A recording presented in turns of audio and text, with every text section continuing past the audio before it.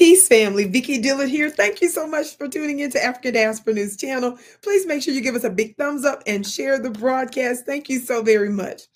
Family, I came across this fascinating lecture from, let's just say, social entrepreneur, philosopher, and leader, motivational speaker as well, of course, and writer, Joshua Maponga.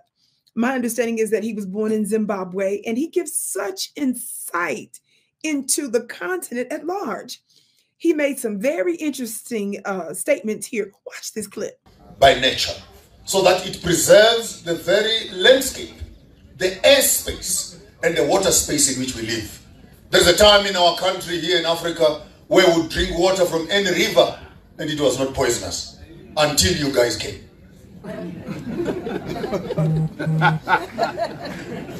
True or false? We would go hunting, we would go farming, we would go herding cattle, and while we are there, we would drink water and come back home. There was no diarrhea, there was no problem, because our rivers used to be pure. Now while they're digging gold, they are washing the cyanide into the rivers. Now while they're flushing their toilets, they're allowing drainage to go into the river. Now while they're making their chemicals, they're blowing carbon monoxide and phosphates into the atmosphere. Now while they're digging other things, they're throwing them on the ground. I wonder, because I walked in Manhattan the other day in New York City, I walked in Bronx and California, and I wonder if Africa becomes another California, what kind of air are we going to breathe? I wonder if we become another London.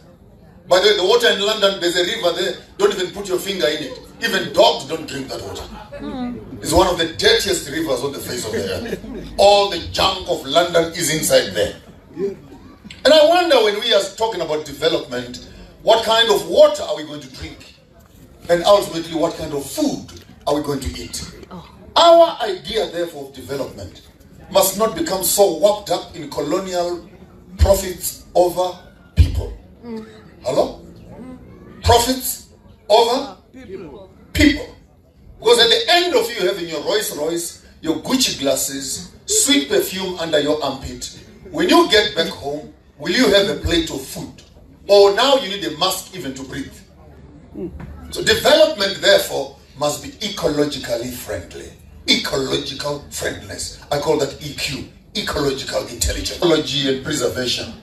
I'm sorry to say this to our colonial and white brothers and sisters, that you did not understand us well when you hear us talking to each other and say, oh, when I'm Benyat, oh, when I'm busy, oh, when I'm tall, when I'm Fakudze. They thought these Africans are just mentioning things that are not related. They're animistic when they go to school. These people believe and worship animals. No, shut up a little bit and listen to those who know their culture well. It is meant that every family and every tribe is identified with a certain animal. Why? It means that therefore you don't eat that animal. And you preserve that animal. So when you go hunting and you're of the Nyatis, you can be very sure you come back home, you don't bring a Nyati home, because you'll have killed your senna. So our concept of eating from the bush was not just wrecking and eating everything same time. No, you eat selectively so, and preserve and conserve animals as your totems would do. And if you wanted to do some psychology, if you know the animal which is of your totem, you might well just find out that gives much of the character of which you have also. There's another science to that. So the king preserves the air, the king preserves the land, and finally the king preserves the waters. And the totems of the waters are the ngwenyas, are the nklengetwas, are the fish, are the manzis, are the everything that is found in the water. And therefore, you understand that being royal, therefore, is not just being royal by name, but being royal is a conservatory concept, which tells you as a leader that the birds depend on you, the ants depend on you, the fish depend on you. Our development, therefore, as Africans, must put this information into cognizance so that we don't become destructive in the midst of development. Isn't that powerful? How he schooled the colonialists, the Westerners, and just shut down this notion that Africans just, worship animals and so forth. You know, our understanding as a multidimensional people is always going to be misunderstood from a linear minded oppressor who believes in your demise,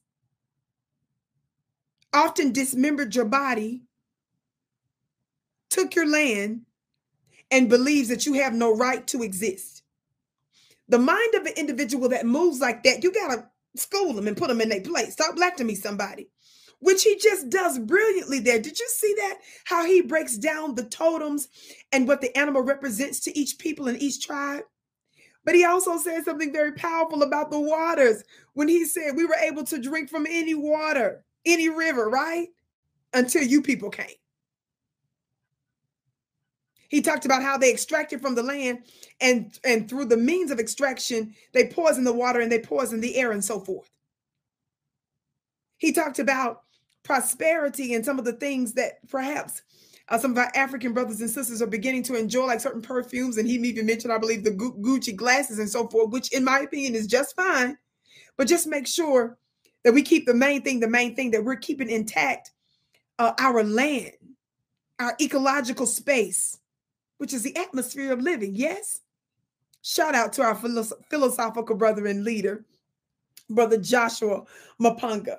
My name is Vicky Dillard. I can't wait to hear what you have to say below in the comments. Be sure to join my highly effective supernatural school. Everything you see came from everything you can't see. I teach you about that at clubvicky.com. The link is below. Be sure to share this broadcast from African Diaspora News Channel. I can't wait to see you again.